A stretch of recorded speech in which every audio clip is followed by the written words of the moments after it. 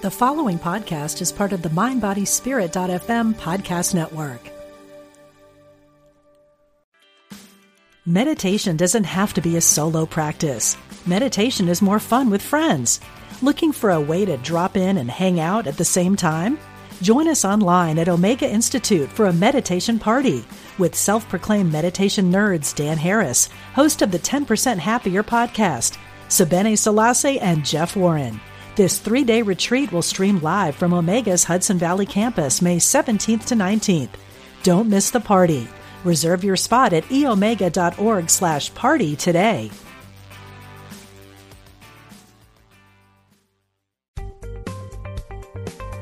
Experience the difference. Unity Online Radio. The voice of an awakening world.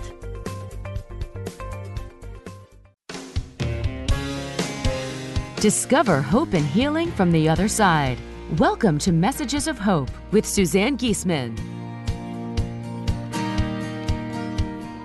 Listen, they're all around you, close as a thought or a memory. Messages of Hope. Hello, everybody, and welcome back for another episode of Messages of Hope.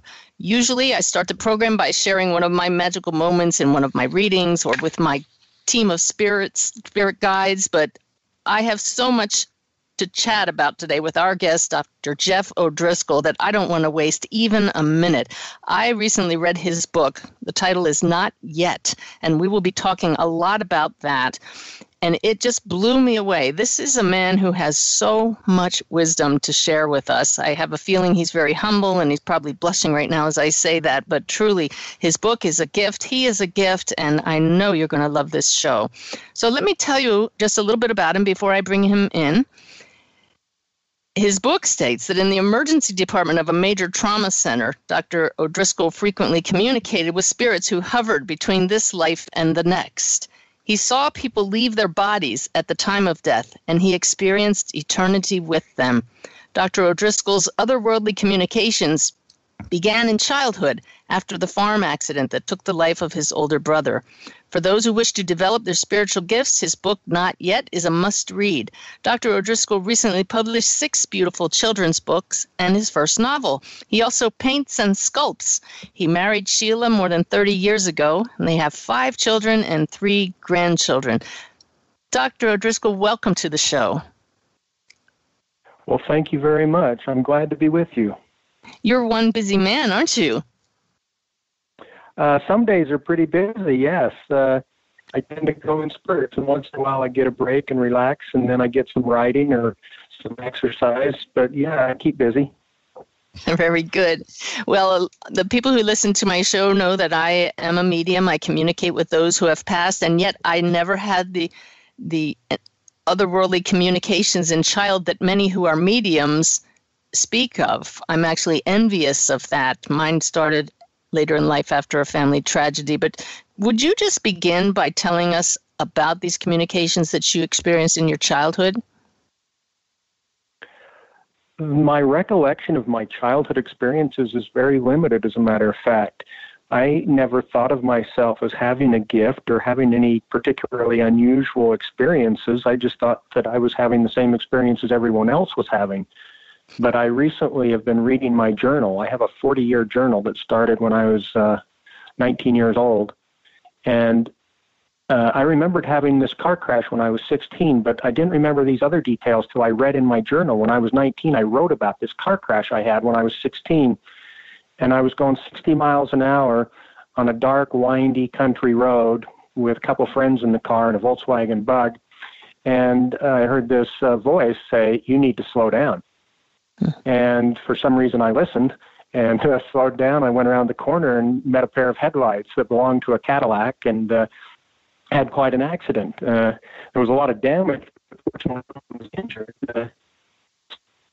And I didn't think much about that. I thought everybody had those kind of experiences and voices and things, but I later spoke with somebody who told me they thought that that was a divine voice speaking to me. And as I grew older, I started to wonder, how can I wouldn't have never listened to this voice. I was a rebellious teenager. I wouldn't have listened to my parents. I wouldn't have listened to an authority figure. I'm not sure I'd have listened to God, but there was one voice I would have listened to. And this voice wrapped itself around my heart, and I experienced it. And I think it was my brother, my older brother. Because, you know, he was dead, but he was my hero. I believed everything my older brother ever told me, with one exception.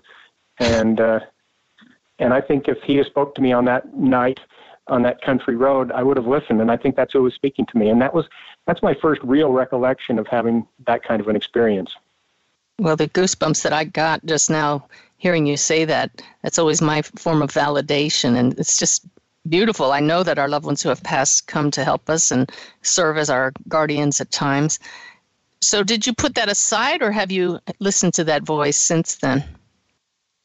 Oh, I listened to it a lot after that. In fact, I was still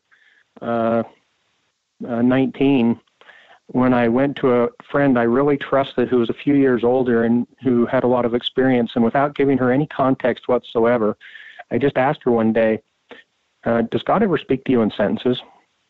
And she just gave me this stern, knowing look, and she wagged her finger at me 2 or 3 times, and she said, don't ever doubt that. And I took her advice, and I've tried not to doubt it. I've tried to listen and follow. And in my younger years, you know, I thought it was God, and that's why I asked her, does God ever speak to you in sentences? Since then, I think sometimes it may still be a divine being. Sometimes I think it's a messenger or an angel or an emissary or an ambassador. Use whatever word works for you in your theological construct. And sometimes I am certain that it was my brother. And I love how you put that, because so often people say to me, well, I can't tell who's talking to me. And really, does it matter? Most of the time, it doesn't matter. Sometimes I've found it makes a huge difference. And for that reason, I learned a long time ago, when I have a spiritual experience, when I get that vibration in my soul that spreads from my core out to my fingers, for me, it's a spiritual experience. And sometimes I'm not clear what the purpose of it is or where it comes from. And I've learned to ask 2 questions.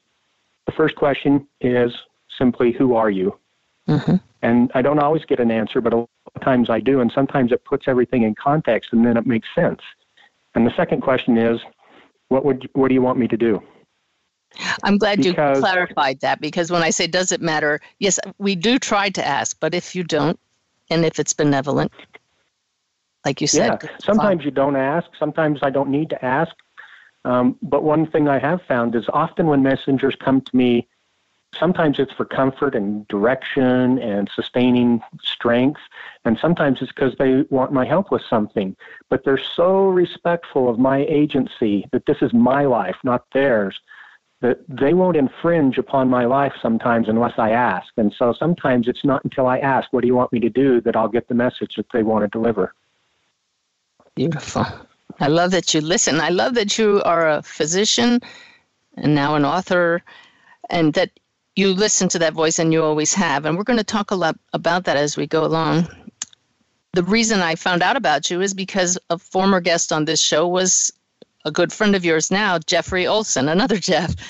And he mentions you in his book that we talked about on his show. And now you have your own book. Do you want to talk about how it is you came to know Jeffrey Olson? Sure. Yeah, I love Jeff Olson. He's a dear, dear friend, and he has been for over 20 years. As you know, he was driving his family in a car, and he's not certain because he doesn't remember every detail, but he thinks he fell asleep, which caused him to lose control of the car, and it rolled over and instantly killed his wife, Tamara, and his 14-month-old son, Griffin.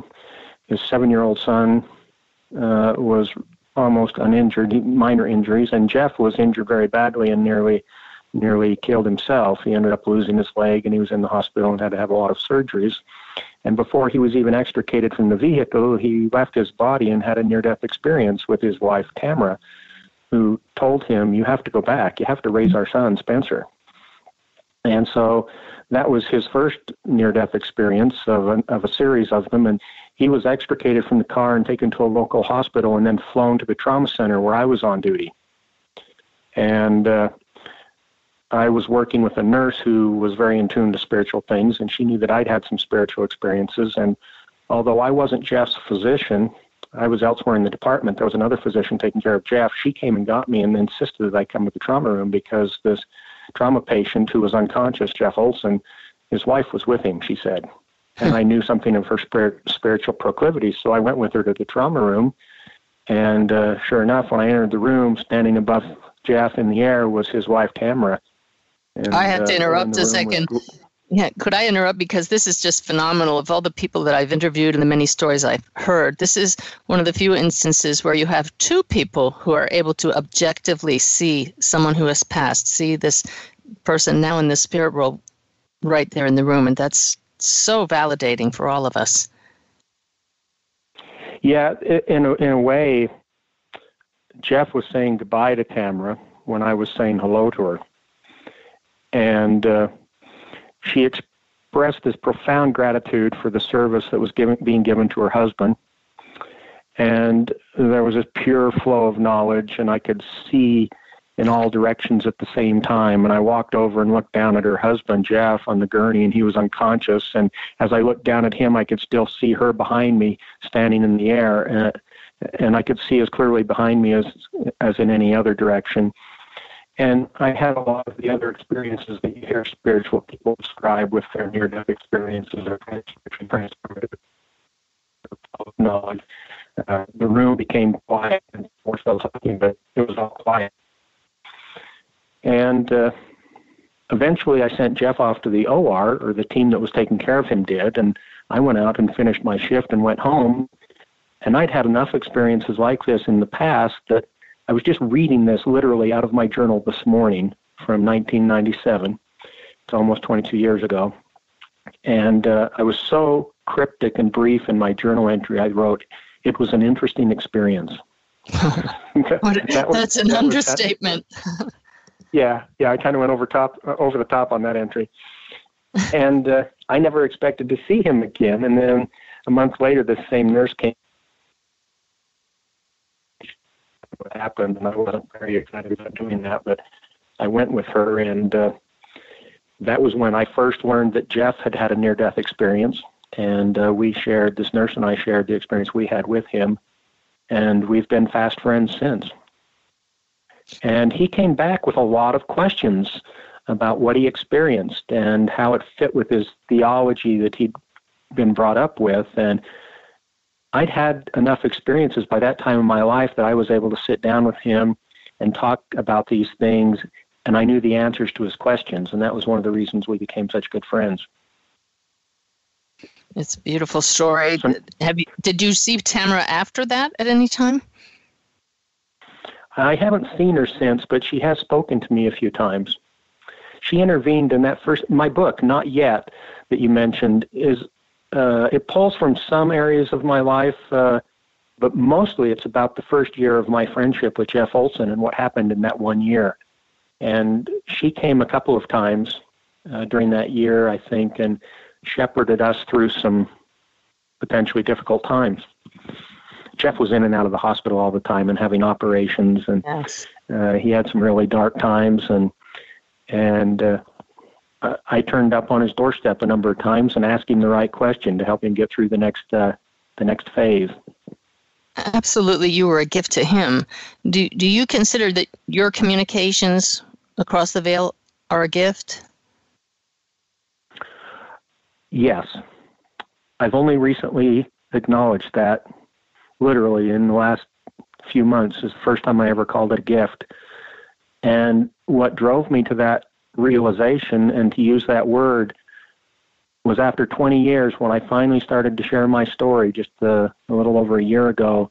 People came up to me and asked me after I spoke or after they read my book, they started asking me about my gift, and they started asking me when it started and how it worked and all these questions. And in that conversation, it processed it enough.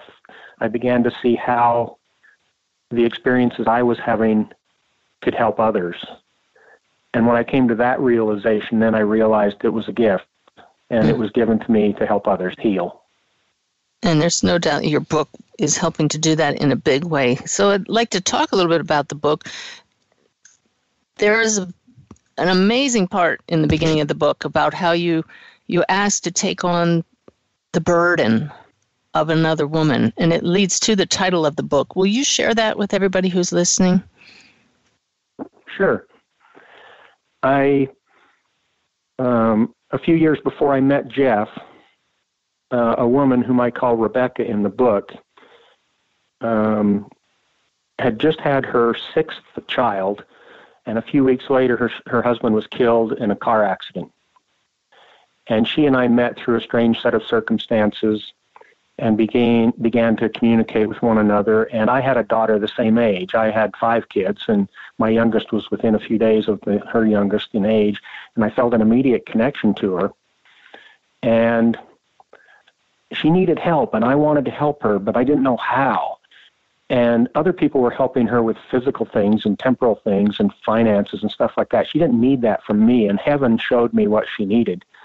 What she needed was somebody to help carry her spiritual burden for her, because it was so great.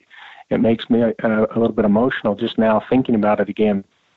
And I was coming home from the ER once in the middle of the night, and a voice as clear as the anchor on the evening news said to me, "Is Rebecca's family less important in my eyes than yours?" And I thought, well, no, of course not. And then the voice said, "Then why should they be in yours?" And I started to rationalize in my mind, but my first responsibility is to my wife and my children. That it has to be that way. But I had this divine flow of knowledge at that moment that made it clear to me that the voice speaking to me loved everyone the same, and that I should too. And that I should care for these people and this woman the way I'd care for my own, and more fully that I realized that they were my own. And so I asked, naively, but I asked anyway. I said, "Can I carry a portion of the spiritual burden for her?" And surprising to me was the answer was, yes, you can.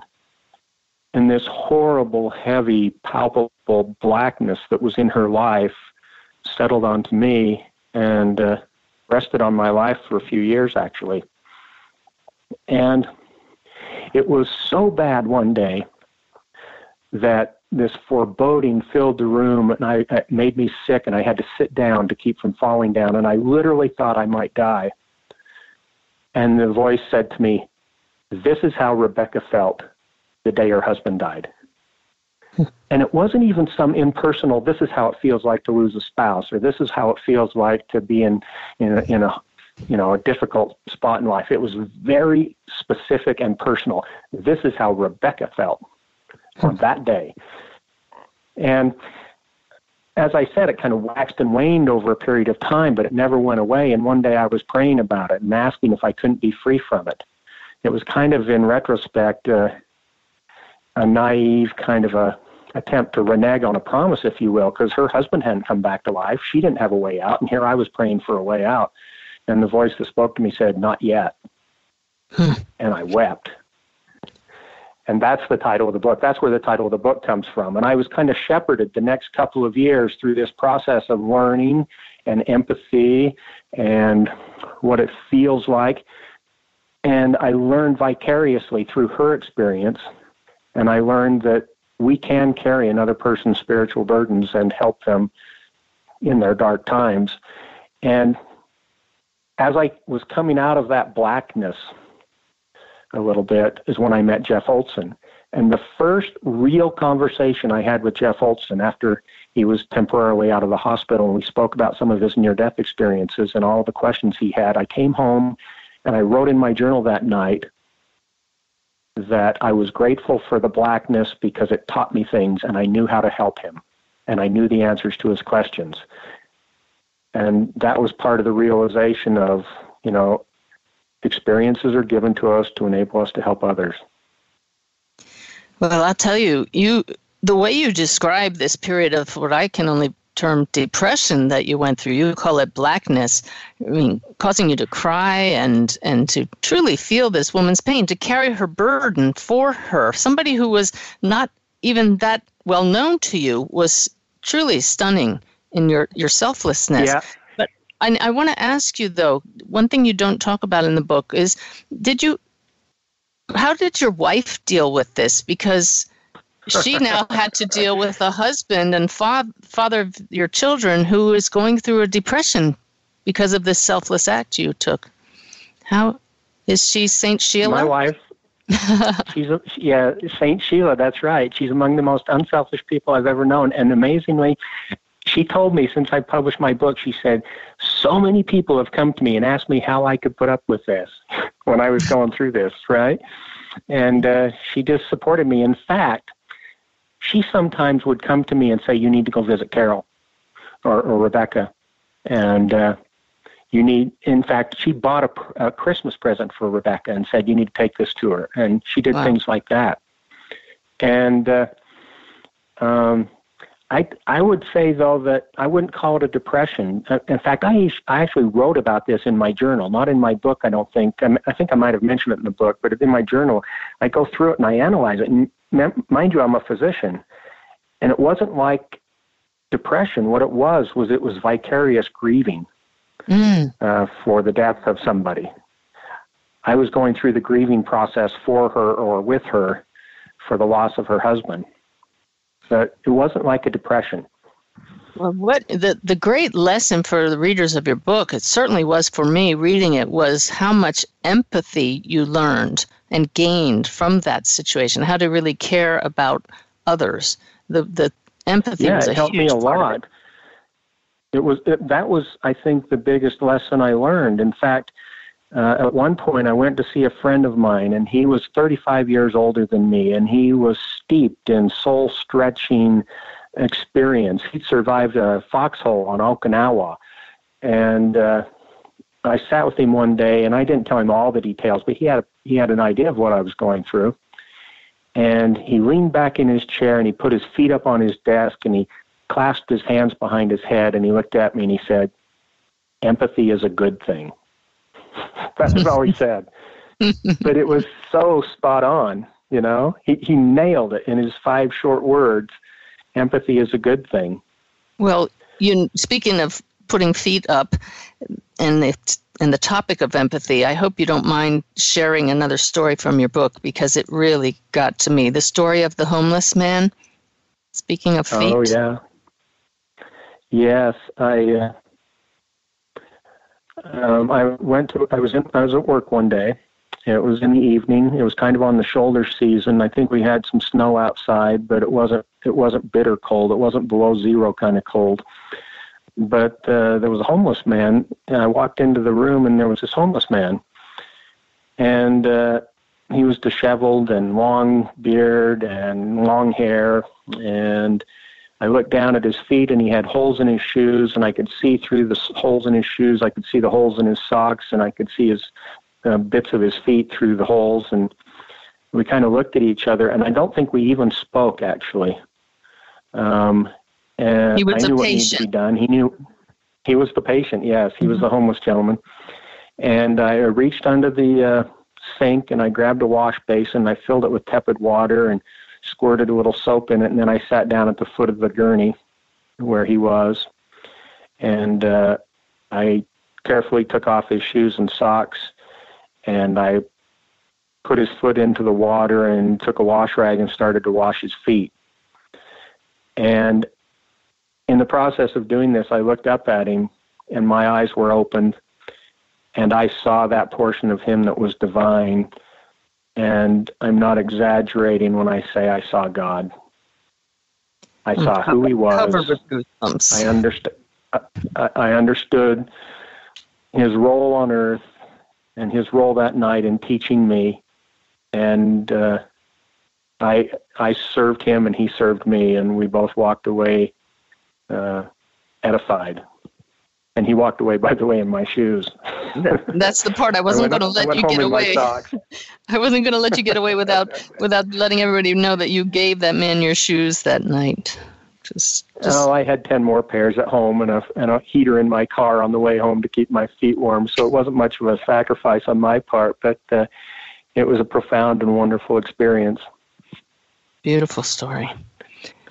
Wow. That's these experiences most often come from, is the most simple things. I had a friend that drugged me off to the Utah State Prison once to speak to the inmates. I didn't really want to go, but he invited me, and he was a friend, and so I went. And interestingly, when he invited me, I got these really strong impressions about speaking about forgiveness. Not repentance, but forgiveness. And I went with him and spoke at the prison, and totally unexpectedly, I grew up in a Christian home. I'm very familiar with the New Testament, for example. And in the car that night, I heard a voice, and it said, "I was in prison, and he visited me." And I thought, oh, wow, I never even thought of that. When we serve our fellow being, we serve God. And you talk so much in the book about service. Service seems to be key in your life, of course, as a physician, but what would you say is your purpose now? You're no longer in the emergency room, isn't that right? I haven't been practicing for a couple of years. I took a leave of absence. I've been consulting with a medical device company, and I've been writing and speaking. And in the last few weeks, my purpose is crystallized more fully than I ever had before. I exist to help souls heal.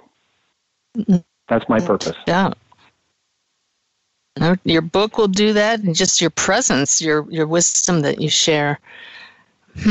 Why did you wait so long to talk about your experiences? No, you heal their souls. I don't know. Yeah, now I heal their souls. I help souls heal.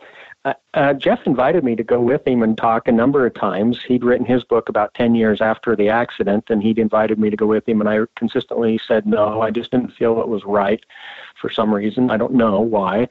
And then about a year and a half ago, I woke up one day, and I had this feeling it was okay to talk about it now. Well, you know what? We're going to have to wait till after the break to talk about it more, because I just noticed it's time for a break. So please come back and join us, everybody, with Dr. Jeff O'Driscoll.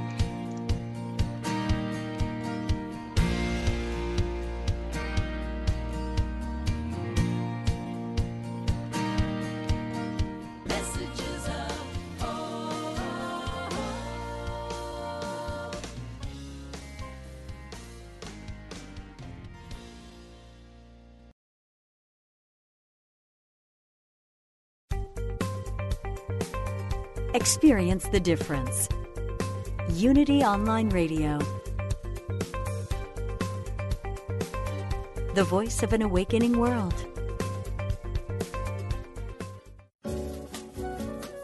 When listeners like you contribute to Unity Online Radio, you're making a positive difference in your life and the lives of other spiritual seekers. Go to unityonlineradio.org and click on Donate to make a one-time donation. Or sign up for monthly contributions. Thank you for your support. Here's a Unity Mindful Moment with Reverend Wendy Craig Purcell from Unity San Diego discussing change and transition.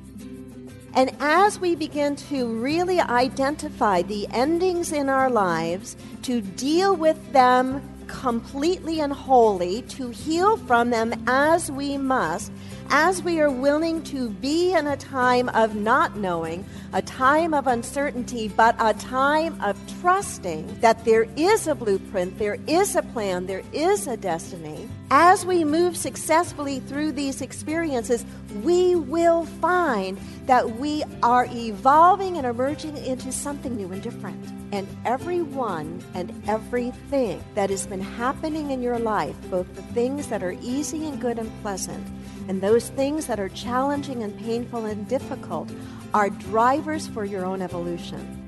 To find a Unity Church near you, visit unity.org. Since 1924, Daily Word has offered inspiration and practical teachings through daily prayer messages to help people of all faiths live happy, healthy lives. The magazine includes 2 months of daily affirmations, messages, articles, and spiritual poetry to help you get inspired. Subscriptions are available for print editions in large type and Spanish, as well as the digital subscription package that includes the online magazine with audio, smartphone app, and daily email. Get your subscription today. Visit dailyword.com or unity.org. If you've been on a spiritual path for a long time, what can you read that's new and exciting? Try Unity Magazine. It's designed for the seasoned spiritual student, with in-depth articles and interviews about spiritual practices and philosophies. Our columnists share their own faith journeys and cover healing, science, and psychology, with even a little scripture thrown in. You'll read some classic authors and some new ones. Get a free trial issue at unitymagazine.org.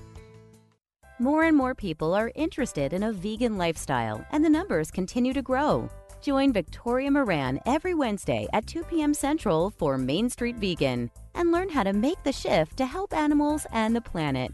Each week, Victoria shares recipes, health tips, and interviews with celebrity vegans, experts, and activists.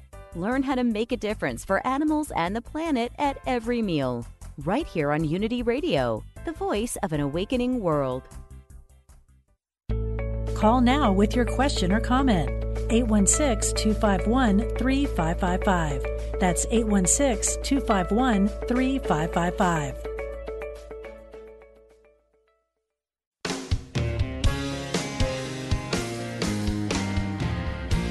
Welcome back. You're listening to Messages of Hope with Suzanne Giesemann.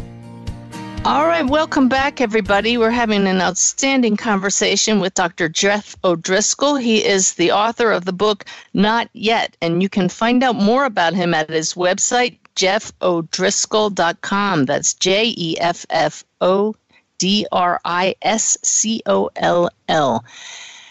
What an amazing bunch of stories he has to share about his experiences across the veil from his work as an emergency room physician, but it goes way beyond that. Jeff, why don't more people have these types of otherworldly experiences? I think there's a couple responses to that question. The first response I'd say is more people have them than we realize, because a lot of people don't talk about them.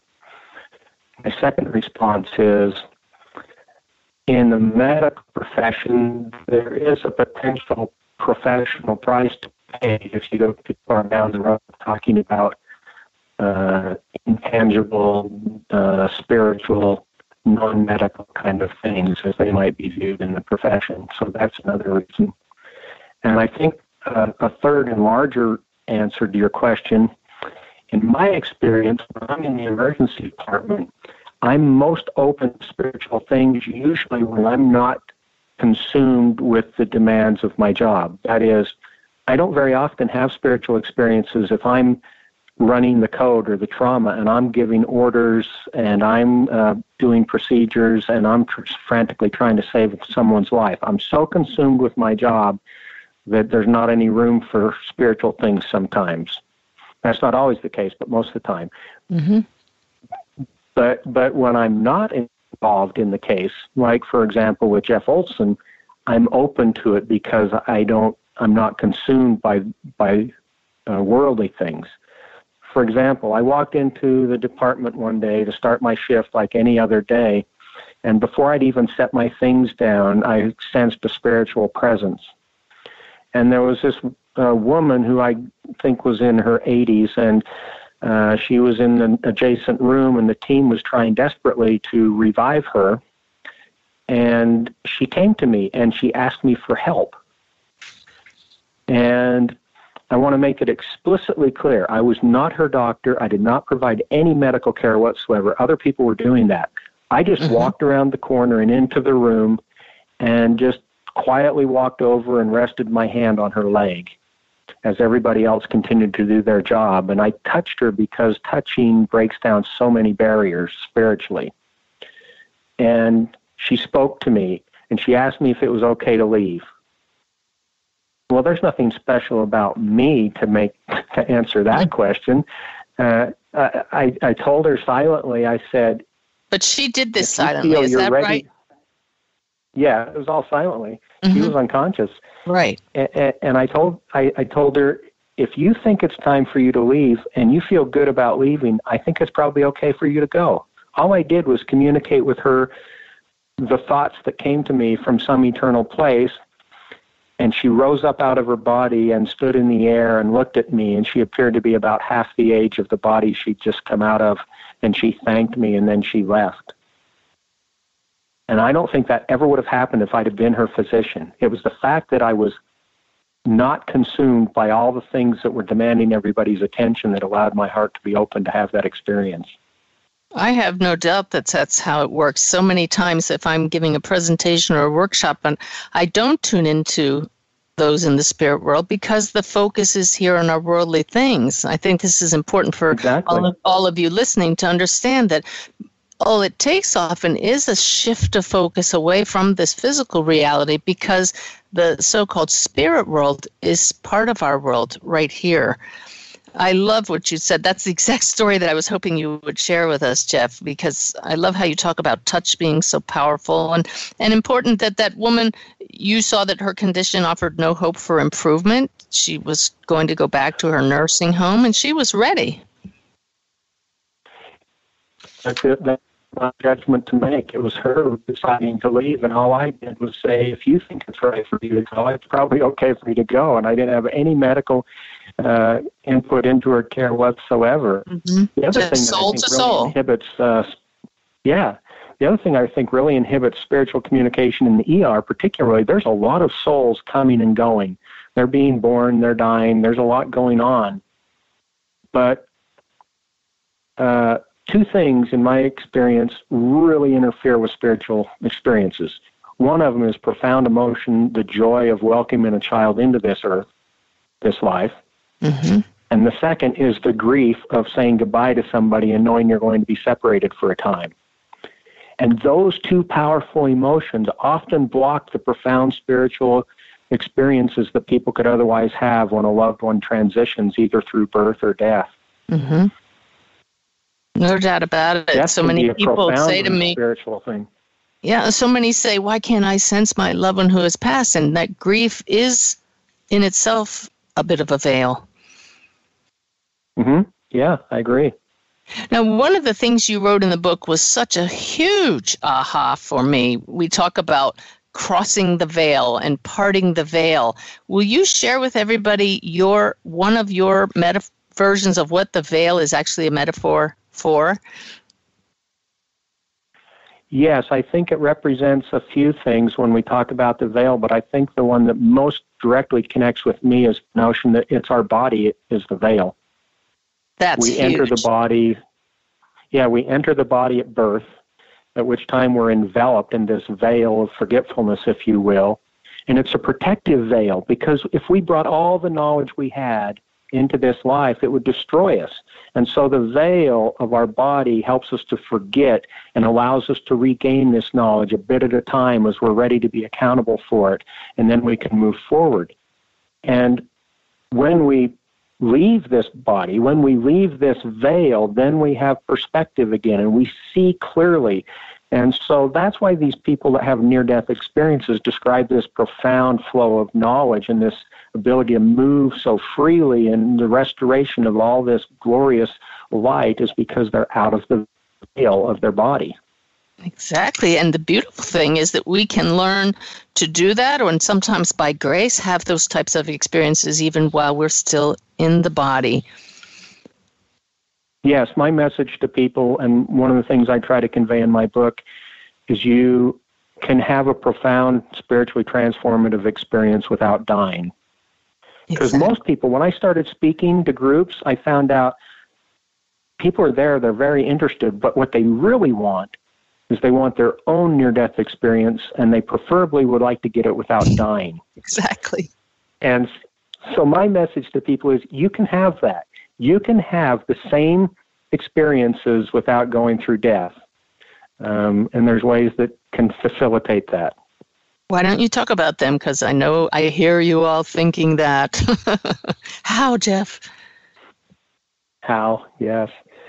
Well, there's the challenge, because it's sometimes different for everybody. There's some general principles, but it's different for everybody. And that's why I love doing personal spiritual mentoring, because I can sit with somebody, I can find out where they are, I can listen to them until I can discern what their next step is, and then I can help them recognize the next step to take to get their own answers. I don't give people answers. I help them discover their gifts so they can get their own answers. That's exactly. And I've had people tell me that they've never had a spiritual experience. And this is what I say to them. If you want an exercise to have a spiritual experience, here's one thing you can do, and I'm not aware that it's ever failed in anybody I've shared it with before. When you meditate or pray or ponder or whatever you do to get spiritually centered, ask this one question. What can I do to serve someone else today? And I promise you will get an answer. It might be a feeling, it might be a sentence, it might be an image in your head. Something will prompt you in one direction or another. And if you act on it and you do it, that's a spiritual experience, and you can practice and grow into it. I love that. Once you start doing that, it becomes additive. You'll want to do it again, and then the magic just unfolds because we've tapped into the higher aspects of ourselves. Yes, I agree. And you start, here's the challenge with gifts. People too often think of a gift as something that's given to them whole cloth and perfected, and all they have to do is go out and do it. They're fine with the idea of practicing football 4 hours a day in spring training to make the team, even if they have a gift for sport. And they're okay with being a child prodigy on the piano, but they still have to practice their 40,000 hours to become proficient. But they don't think of practicing spiritual gifts. You have to make sacrifices, and you have to practice them, and there's ways to practice them so that you can become better.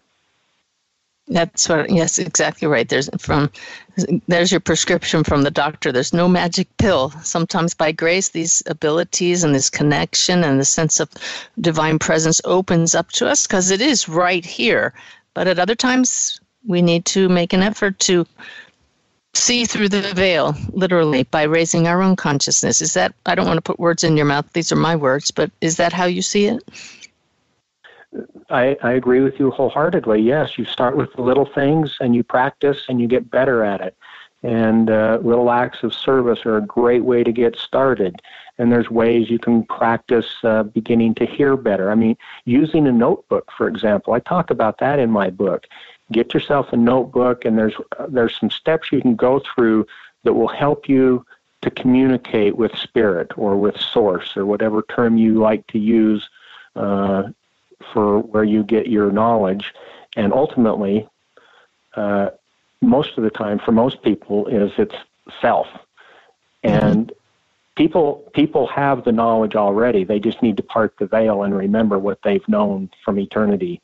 That's where most of the answers come from. Exactly. And a notebook will help. I was very intrigued about some of your spiritual experiences. I think you mentioned it more than once, and you talked about it earlier, and probably grabbed some people's attention. When you were in that ER and you saw Jeff Olson's wife, Tamara, in spirit, she had already passed, and you said, I could see in all directions at the same time. That's an amazing experience. Have you had that since, and are you aware at the time, this is an altered state? Yes, I've had it a number of times since. And as a matter of fact, I describe in my book about some experiences where I was not in the ER. I was in a completely different setting, and I was in a conference room, and the door was open behind me, and I was sitting at a conference table, and a deceased person whom I recognized walked in the door behind me, and I could see behind me. I could see him walk in the door and sit in the chair behind me. That's awesome. And, so I've had that a number of times. Why don't you share with us the wonderful story about when your father's soul came to visit you, but he had not passed? I don't have an explanation for that. And you'll find this amazing. Although my father's still alive, I've never spoken to him about that experience and asked him his thoughts about it, although he has read my book. But one day... And he didn't comment about it after reading? He may have wanted to, but we haven't had the conversation. I don't know why. Okay. But he came to me once. I was in my bedroom, and I looked up, and there was my father standing in the air, and the ceiling that was normally there just wasn't there. It was just gone, and so there was room for him. And he gave me this satchel, and it was very tangible. I could feel it, and I could see it. And he told me, he said, I have a gift for you, and you need to meet me in the land of our forefathers, and I'll give you the gift there. And he explained to me that in this satchel was everything I needed to make the trip. There was a passport, there was some tokens for railways and bridges and various things like that. There was a map for instructions and all these things. And he was explicit. He said to not mistake what he was giving me at that time for the gift, because this was the means to get the gift. And of course, I instantly understood the metaphor that we have a divine Father, a heavenly being, who gives us the path. And he gives us the tools we need to get there. And he promises us, just make the journey and come back to me, and I'll give you the gift that I'm holding for you. Beautiful. Wow. You were awake at this time. This was not a dream. Trip. Yes, I was wide awake, and my father was alive and still is alive. And yes, I was wide awake.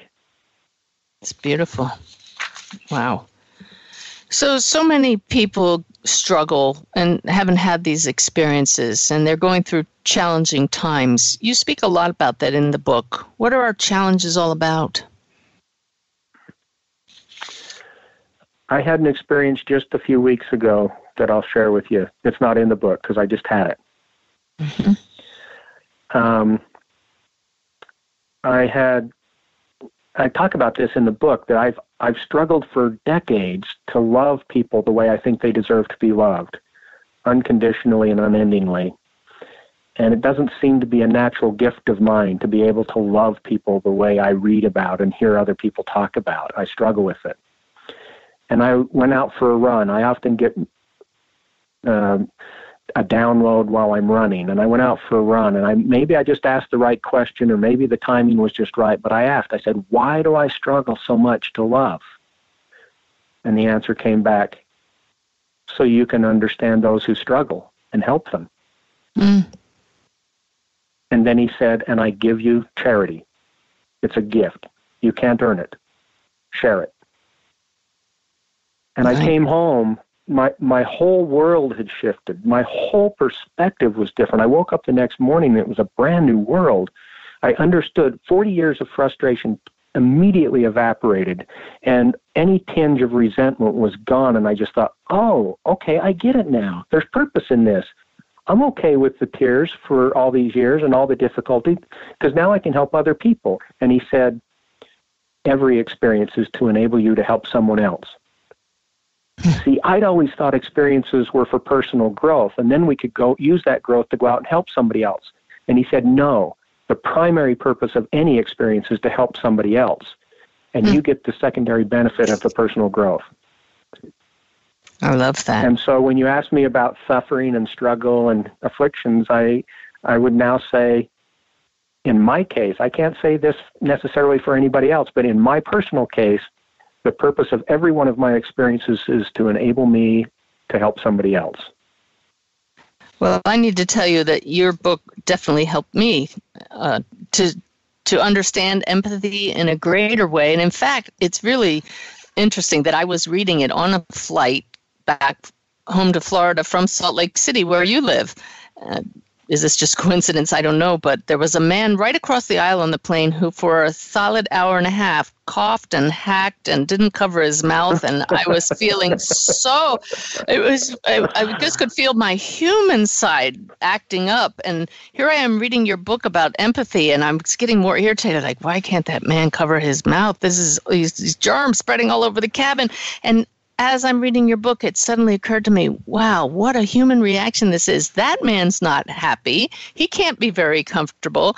And I sat there and opened my heart and sent him love and healing energy. And I put my headphones on because I couldn't listen anymore to the hacking. But I sat there and just sent him love. And when I took the headphones off, he had completely stopped after an hour and a half. And That was your lesson passed on. I was a little ashamed of myself for not walking the talk at the moment because I tried to be empathetic with everyone, but it's funny when we notice how our human sides come out. Oh, yeah, I got plenty of human side in me still. We're all works in progress, right? Yeah, we all are works in progress. But you know what? The more we realize that, the more inclined we are to let things slide off, to acknowledge people's human side and put it in perspective.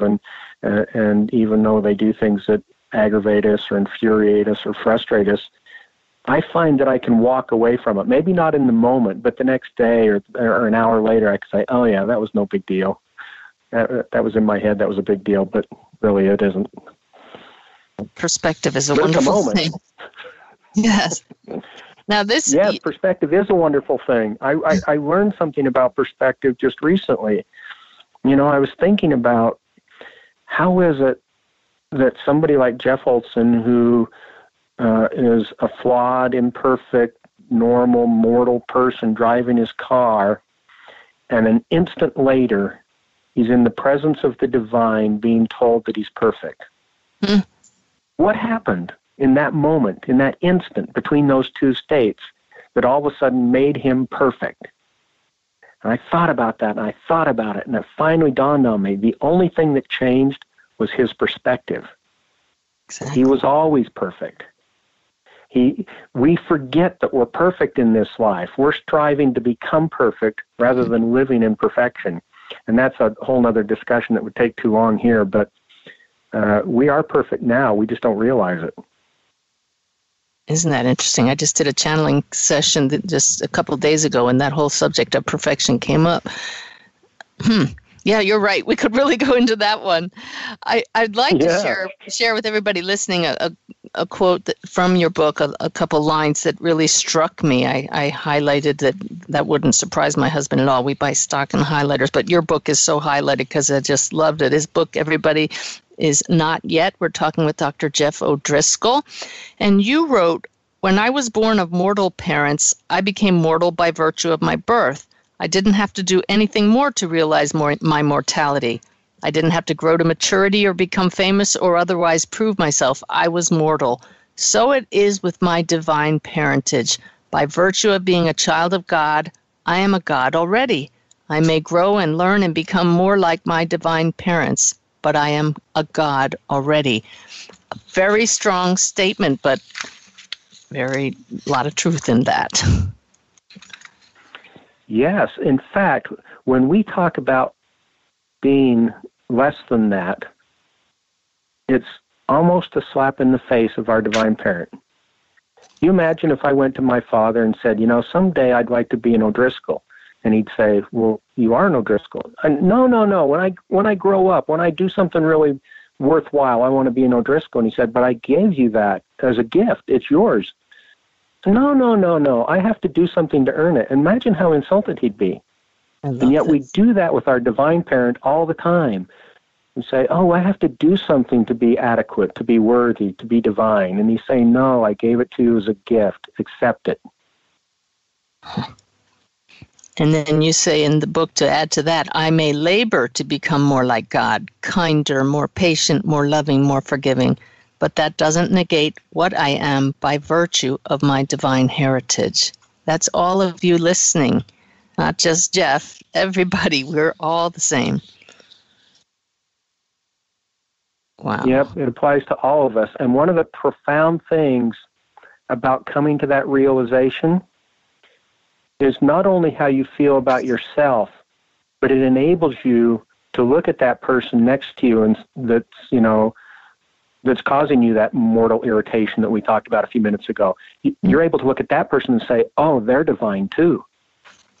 They're a God as well. Yes. And then we can treat them appropriately. For some people, it's very hard, but that's because we're looking with our human eyes. You talk a lot about, different eyes. Yeah. That's why washing the man's feet that we talked about in the previous segment was so profound for me, was because I saw who he was. I saw his divinity. How does it feel now to be in this relatively new role for you now as a spiritual teacher, having shifted a bit of your career now to sharing with people on a grand scale the wisdom in your book, Not Yet? It feels perfect. It feels like I'm doing the right thing at the right time to help souls heal. And that's what I care about. I exist to help souls heal, and that's what I'm doing. You've followed your intuition quite a bit in your life. You give a story about driving 200 miles to meet a family that you didn't even know why you were going. You shared one sentence of wisdom with them, and that was all it took. That is absolutely divine guidance. Is that how you live every moment? Well, I'd like to say I live every moment that way, but, I still have to wash the dishes and repair my truck and take care of the mundane things of life and a lot of distractions. But sometimes it's in the midst of those distractions that you get the most profound experiences. And in fact, just yesterday, in the most unlikely of circumstances, I felt this spiritual presence, this recognition that something significant was there. And I paused and I asked, and it was my brother. And I said, "What do you want me to do?" And he said, "Keep going." Nice. And I'm presently writing a curriculum for teaching healing principles, and I'm working on my next book. And he said, "Keep going." Beautiful guidance. Well, like you're the one that said earlier, we're here to serve, so it's never ending. So we've been enjoying the wisdom of Dr. Jeff O'Driscoll. His website is jeffodriscoll.com. His book, please run out and get this book. You won't regret it. Not Yet. I couldn't read it fast enough. Jeff, we have just 1 minute to go. Any parting wisdom for everybody who's listening? Yes, I've been reading my journal of the last 40 years, and I've been surprised how critical I am of myself over and over again in my journal. I'm always beating myself up about something. This is my advice to everybody. Lighten up. Take a breath. Cut yourself some slack and enjoy life, and help your neighbor in the process. And you'll be happier, and they'll be happier. Beautiful advice. We definitely are pretty hard on ourselves sometimes, but you have shown that you've seen the greater aspect of all of us, which is what this show, Messages of Hope, is all about, helping people, all of us, to realize that aspect of us does not come about just when we pass. It's here all the time to be celebrated. We celebrate your presence with us today, Jeff. Thank you so much for joining us. Thank you. It's been an absolute pleasure.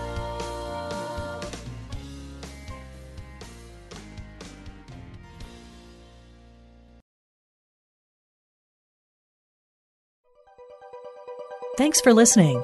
This is Unity Online Radio, the voice of an awakening world.